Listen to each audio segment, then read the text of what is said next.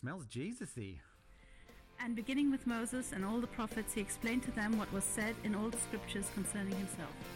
We are the aroma of Christ. God has spoken in many ways. Welcome to Smells Jesus-y, a podcast from Three Crosses Church. Today we're finishing our series, Power is Perfected in Weakness. In this episode, Matt Waldron is speaking to us from 2 Corinthians chapter 12 verse 11 to 13 verse 14. Power is perfected in service. Here's Matt. Well, Annie Lennox was a great singer with a great band, the Eurythmics. I'm on? Awesome. She sang, "Now there was a time when they used to say that behind every great man there had to be a great woman. But in these times of change, you know, that it's no longer true. So we're coming out of the kitchen, 'cause there's something we forgot to say to you. Sisters are doing it for themselves." Well, this is one of those popular expressions where I think people mean something that's not exactly what the words say. What I think is meant in this song is that we shouldn't limit ourselves or other people by stereotypes. That's a good message. That seems to be the point. But what the words actually say is that men and women don't need each other. Right, in the modern Western world, we have this right concern to say that everybody is responsible for themselves, and that's right. But sometimes people get carried away with that and say that people don't need each other. Well, whether you're a man or a woman, the danger is to think that giving yourself up for your family is repression, when actually that's wonderful to love your family, to love each other, and to serve each other. The trend in our culture, in Australia today, is to think that what everybody needs is more independence. And so giving yourself up for other people is generally not fashionable. Giving yourself up for people who you're not even related to, who you might not even like, that is unthinkable for most people. Until Jesus saves you into his family by giving himself up for you. That changes everything. The apparent weakness of giving yourself up for your Christian family sums up what is happening between Paul and the Corinthian church in this letter. We've been looking at 2 Corinthians chapter 10 to 13. We've had a little break the last couple of weeks. We're finishing that off today. We've seen that God's power is made perfect in weakness. Specifically, power is made perfect in gentleness. Power is made perfect in loyalty. Power is made perfect in humility. And today we're going to see that power is made perfect in service. And the way Paul describes this, the way Paul thinks about this, is God's people are a family together. So back in 2 Corinthians chapter 6, Paul said, "We have spoken freely to you, Corinthians, and opened wide our hearts to you. We are not withholding our affection from you, but you are withholding yours from us. As a fair exchange, I speak as to my children, open wide your hearts also." Right, he says, I see you like my children in the gospel. You need to see me like your dad in the gospel. Well, actually, probably he would say they need to see him as their mum, because God is their only father. But Paul might have held back from saying that because he was concerned the Corinthians were not that woke yet. Anyway, Paul is writing to them to deal with a number of issues to prepare for him to visit them. Some people today think it's unlikely that Paul would say such challenging things to them and also say such positive things to them. But this is the framework. He sees them as his kids.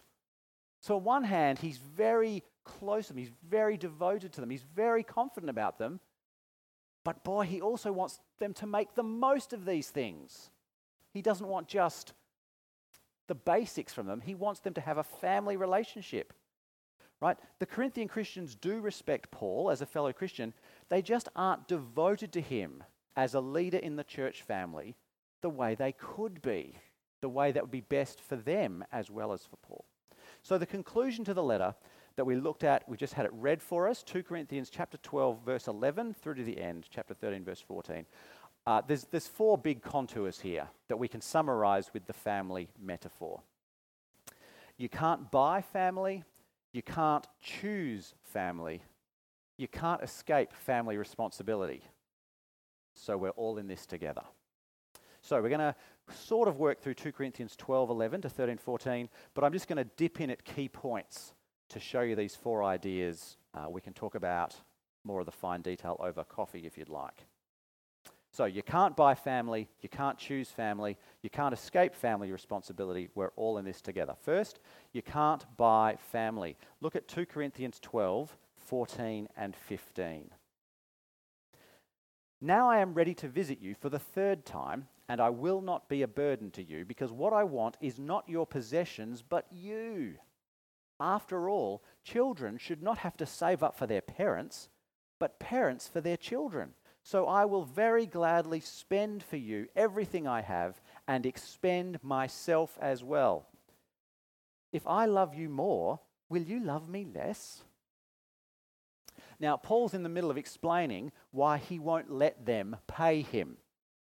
And it's because he wants, well, not their possessions, but them. It's not a business relationship, it's a family relationship. So he uses this family metaphor. Children should not have to save up for their parents, but parents for their children. Parents don't have children hoping to inherit from them. They have children hoping to leave an inheritance to them. It's not a business relationship, but that's more what the Corinthians want. You might hear today of a wealthy person being described as a great patron of the arts. They give money to artists or galleries, and that shows not only that they're generous, but what a sophisticated person they are, because they appreciate the arts and they're helping the arts to flourish.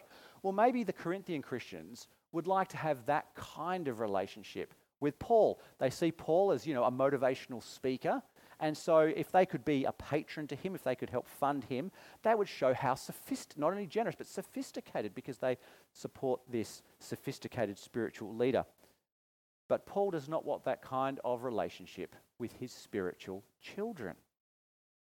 Shouldn't children care for their parents in their old age? Sure. But Paul's not ready to retire. The bottom line is you cannot buy family. Well, according to the internet, in 1994, 27-year-old Playboy magazine playmate Anna Nicole Smith married 89-year-old billionaire J. Howard Marshall. They said they had fallen deeply in love. Marshall's family particularly was skeptical. A lot of people are skeptical. I mean, is it possible to genuinely fall in love with a wealthy person old enough to be your grandfather? Look, it's possible, but it does seem more likely to fall in love with the money. Is it possible that he genuinely fell in love? Sure, it's possible, but it seems more likely that he fell in love with her body, right? We don't know. Paul doesn't want any of that confusion or concern about his relationship with the Corinthian church. He wants it to be clear that their relationship is all about Jesus. Now, I haven't observed any of those kind of problems with you and our church, which I'm very thankful for. But it's worth being on guard about this, because this is the culture all around us. The culture all around us is that money is what makes life happen, that money is the foundation. If somebody wants to talk to you about your retirement and planning for your retirement, what's the first question they're going to ask? How much money do you need to have to maintain your lifestyle? It's going to start with the question about money. If somebody wants to recruit you into some grand money-making scheme, they'll probably start by asking you, what are your dreams for your life? Then they'll ask, how much money will it take to make that happen? The assumption is that money is what you need to get what you want out of life. More than one of my friends who are pastors, also pastors, have said something to me like, it's easy to get people in my church to give money. It's hard to get people to give time. That's not been my experience with you, but it is a common way that our culture seeps into churches, where people want to buy the relationship. Just pay a bit of money and that's it, so they don't need to give themselves. Paul won't let the Corinthians give money instead of giving themselves. You can't buy family. Secondly, you can't choose family. Look at chapter 12, verse 19. Paul says, "Have you been thinking all along that we have been defending ourselves to you? We have been speaking in the sight of God as those in Christ, and everything we do, dear friends, is for your strengthening." Paul has spent the last couple of chapters dealing with criticisms of his ministry and explaining why he's the real deal as an apostle. So people could quite reasonably infer that he's defending himself to them. But he says, no, he's speaking in the sight of God as those in Christ. How do those in Christ speak before God? Well, those in Christ know we have to give an account to God for our lives. Those in Christ know that God is the judge of everyone. And so what other people think is not the crucial issue. What God thinks is what matters. So Paul is not defending himself to the Corinthians to try and get them to retain him as their apostle. God has made Paul their apostle, and Paul is explaining how he fulfills his part in God's family, with God as his witness, to encourage and strengthen the Corinthians to play their part in God's family. And their part's connected with Paul. So look how he starts to really crunch down on their part in verse 20. "For I am afraid that when I come, I may not find you as I want you to be, and you may not find me as you want me to be." Right? We both have expectations of each other that it seems like we're worried are going to be disappointed. You're worried I'm not going to be as impressive a speaker, a forceful speaker, as you'd like me to be. What's Paul worried about? The rest of verse 20, "I fear that there may be discord, jealousy, fits of rage, selfish ambition, slander, gossip, arrogance, and disorder."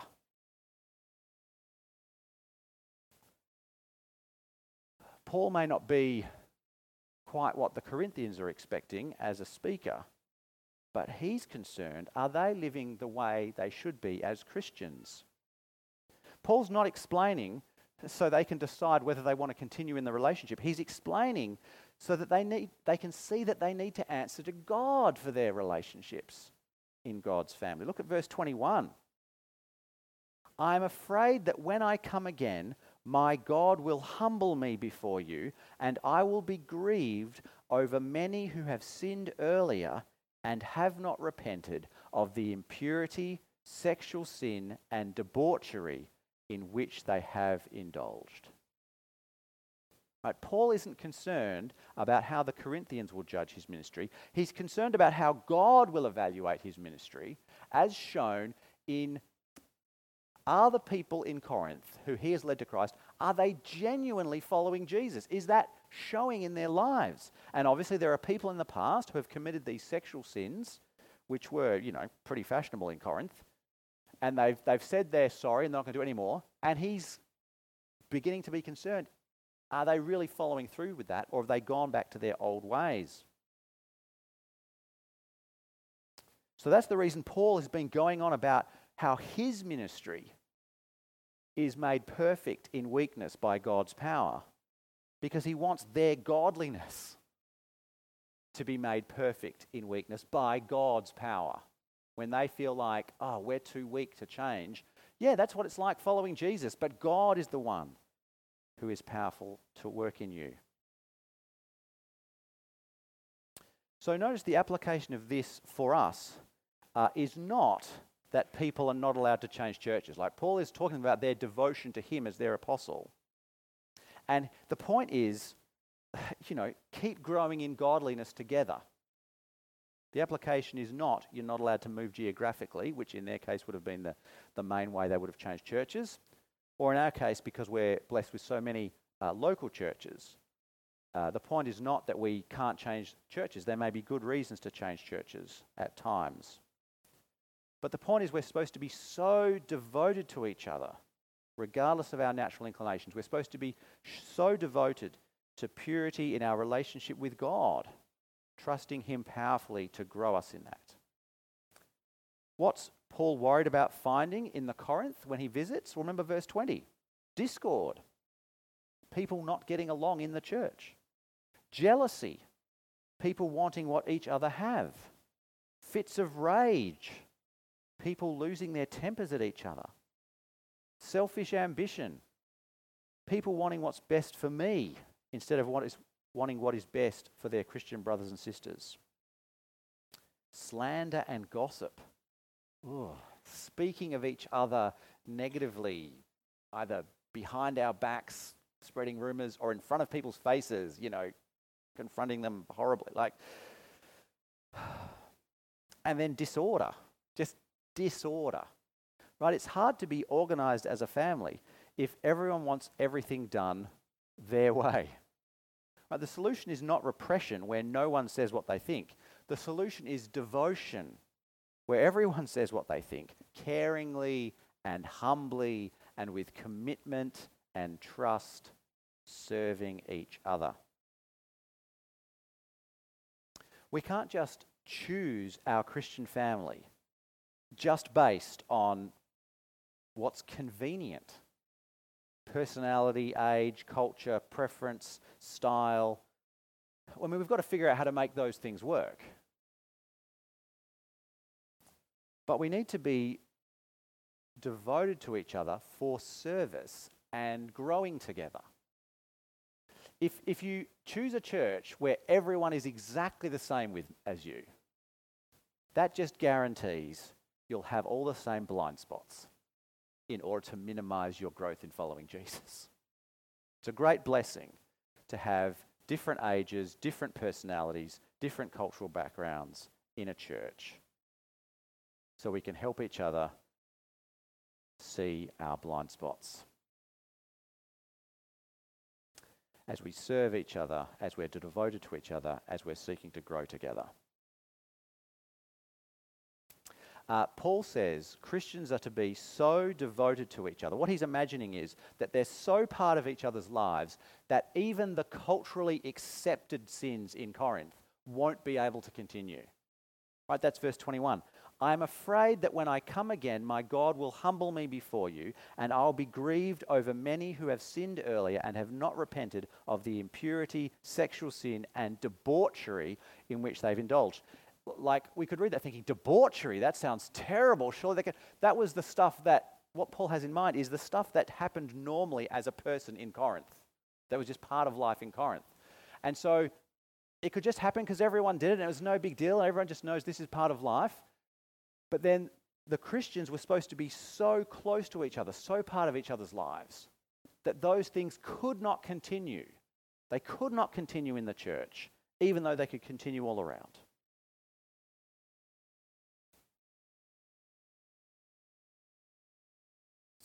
So,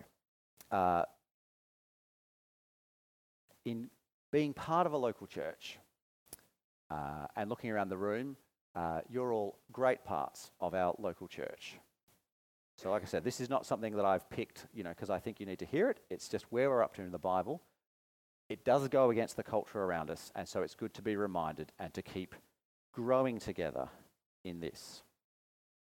You can't choose your family in the sense that we need to be devoted to one another to serve and grow together.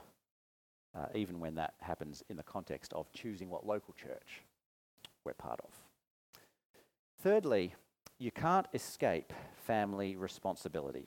Look at chapter 13, verses 2 and 3. I already gave you a warning when I was with you the second time. I now repeat it while absent.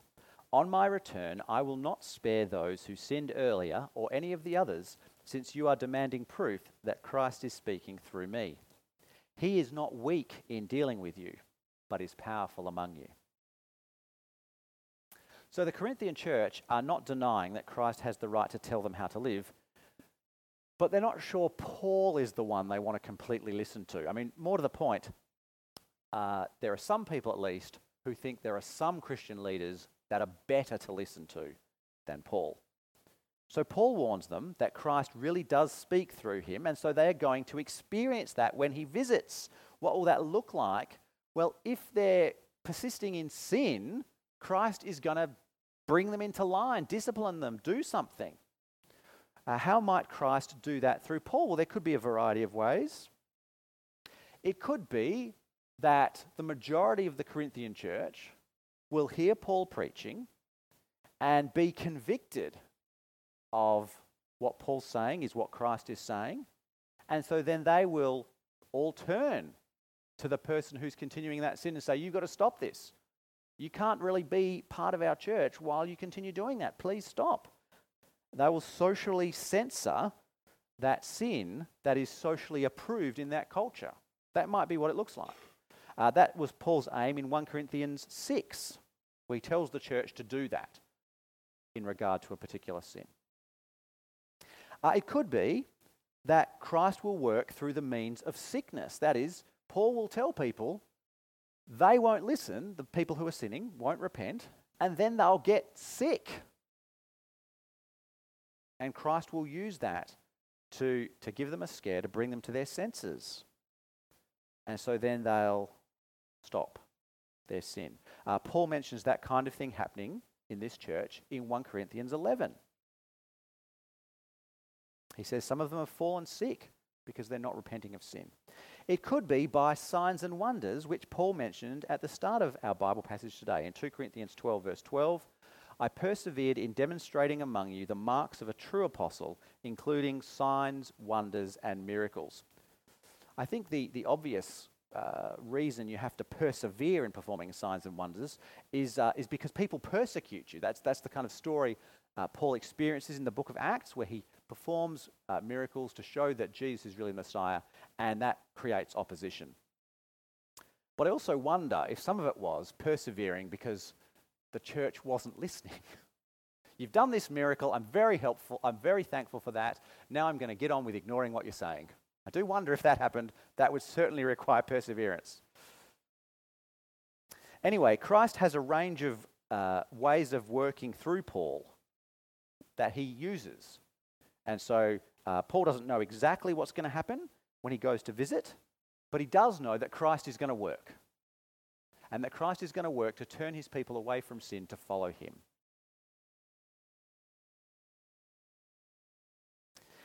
Despite the fact that Paul is weak, Christ works powerfully through Paul. Just as Christ worked powerfully through Paul, in himself and his experience of following Jesus, he can work powerfully through Paul to help other Christians follow Jesus. So, chapter 13, verse 4, Paul says, "For to be sure, he," that's Jesus, "was crucified in weakness, yet he lives by God's power. Likewise, we are weak in him, yet by God's power we will live with him in our dealing with you." Right, so Paul's warning them. I'm coming. If you're still sinning, that's going to be bad. Not because I'm powerful, but because Jesus is powerful. You can't get away from your Christian family responsibility. You have to answer to Jesus. So, you can't buy family, you can't choose family, you can't escape family responsibility, but all of that adds up to something very encouraging. We are all in this together. Look at chapter 13, verses 5 to 6. "Examine yourselves to see whether you are in the faith. Test yourselves. Do you not realize that Christ Jesus is in you? Unless, of course, you fail the test. And I trust that you will discover that we have not failed the test." Now that, we've got to see the little twist that Paul does there to see what he's saying. Right, so back up and remember, Paul's writing to them to prepare them for his visit.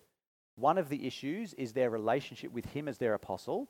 He's warning them that Christ is going to sort them out through Paul when he comes. So he gives them the obvious advice: sort yourselves out before I get there.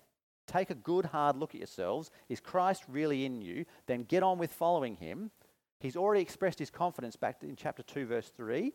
I wrote as I did, so that when I came, I would not be distressed by those who should have made me rejoice. I had confidence in all of you that you would all share my joy. In other words, that you would turn and get ready and do the right thing. Then in chapter 7, verse 16, I am glad I can have complete confidence in you. So in chapter 13, verses 4 and 5, we might expect Paul to say, examine yourselves to see whether you're really in the faith. Test yourselves. Do you not realize that Christ Jesus is in you? Unless, of course, you fail the test. And I trust that you will discover that you have not failed the test. You might expect him to say that, but he doesn't say that. Because he's already said that their genuine faith, their progress as Christians, shows his genuineness as an apostle, the genuineness of his Christian leadership. And so it's just, he's saying, look at yourself and you'll see that I haven't failed the test. When you see that you're genuinely following Jesus, you'll see that I've genuinely led you in following Jesus. Paul expects them, when they look at themselves, to find that they are genuine, God-loving, Christ-trusting, Spirit-empowered disciples. And if that's the case, then the person who led them to Christ must have been a genuine Christian leader. But Paul says the same thing explicitly back in chapter 3. Are we beginning to commend ourselves again, or do we need, like some people, letters of recommendation to you or from you? You yourselves are our letter, written on our hearts, known and read by everyone. You show that you are a letter from Christ, the result of our ministry, written not with ink, but with the Spirit of the living God, not on tablets of stone, but on tablets of human hearts. Such confidence we have through Christ before God. Right, so Paul expects the Corinthians to examine themselves, see that they are genuine Christians, realize that he is their genuine apostle, and so keep turning to Jesus, keep turning away from sin, keep progressing together as a church. They are all in it together. As you know, Cheryl and I have taken our kids and moved in with my mum and dad for a time, so there's 8 of us living in the house. So whatever happens to one person in the house, it has an impact on everyone else in the house. I mentioned to someone before the service, my parents went away for a couple of days and then their motorhome broke down very early in the trip. So now they're going to be away longer than they planned. So now the impact of them being away and other people having to do things that they usually do, that's now an impact on everybody else in the house, and that's going to go on for longer. They have to adjust their plans, the rest of us have to adjust our plans. I'm not complaining, but it's just a good example. Like, that's what family life is like. We're all in it together. So I think that's our experience as a church. How could we grow in that? Well, let me share an aspiration with you. I met an Aussie guy a few weeks ago who used to be a missionary in India. I forget what part of India, but he said in the time that he was there, it was quite common for Christian leaders, pastors, to experience persecution in the face of, in the form of physical assault. So basically, Christian pastors were getting beaten up. I've forgotten the stat he told me. I think it was more than 1 in 10 Christian pastor had been beaten up. And he said the thing that was interesting to him was the pastors who had been beaten up, were not afraid of persecution. Because they'd been beaten up and God had gotten them through, and they'd gone, oh, is that it? I guess I'll get on with following Jesus. The Christian pastors who had not been beaten up were very afraid of persecution. And so the thing I was curious about is, what was that like for their churches? It would be possible to be a member of a church where the pastor was beaten up and for that to fill you with fear. But wouldn't it be great if the church was so tight-knit, so close to each other, that when one member of the church suffers, everybody else feels like they're going through it with the person? So then when you get through it, everybody feels like God has brought them through it, and they're all strengthened in their perseverance. That would be my aspiration for our church, that when one person suffers, wouldn't it be great for us all to be so with them in it, so concerned, so involved, so willing to give our time to be with them or to do things to help them, whatever, that as God brings them through that suffering, we all feel like we are brought through that suffering with that person. We're all in this together. That's why Paul's kind of final sign-off of the letter is so positive and encouraging, but also challenging. It really sums up the whole letter. He's really encouraged, he's really positive, but he also wants to really challenge them to be all that they can be together as God's family. Look at verses 11 to 14. Finally, brothers and sisters, rejoice. Strive for full restoration. Encourage one another. Be of one mind. Live in peace. And the God of love and peace be with you. Greet one another with a holy kiss. Sometimes people get distracted by that because it's a bit culturally foreign to us. But isn't it fascinating that this is the letter that Paul says that, where there's such potential and such tension? Just keep close to each other. Keep growing in your relationships. All God's people here send their greetings. May the grace of the Lord Jesus Christ and the love of God and the fellowship of the Holy Spirit be with you all. It's like Paul saying, I know that's what you want. I know that you can do it by God's strength. Come on, we're all in this together. Power is perfected in serving each other as God's family. Let's pray.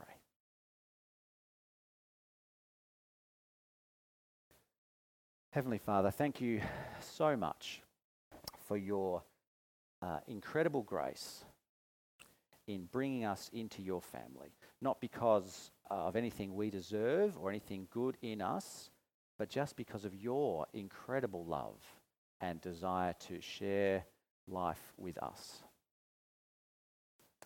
Please help us to see that as weak as it might appear to serve other people and give ourselves up for other people, that this is actually the joy of family life.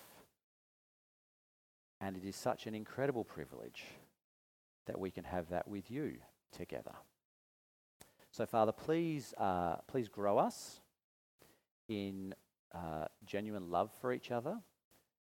Please grow us in genuine appreciation for our differences. Please grow us in looking for opportunities and taking steps to serve each other, to invest our lives in each other, to spend time with each other, to be your family together. Amen.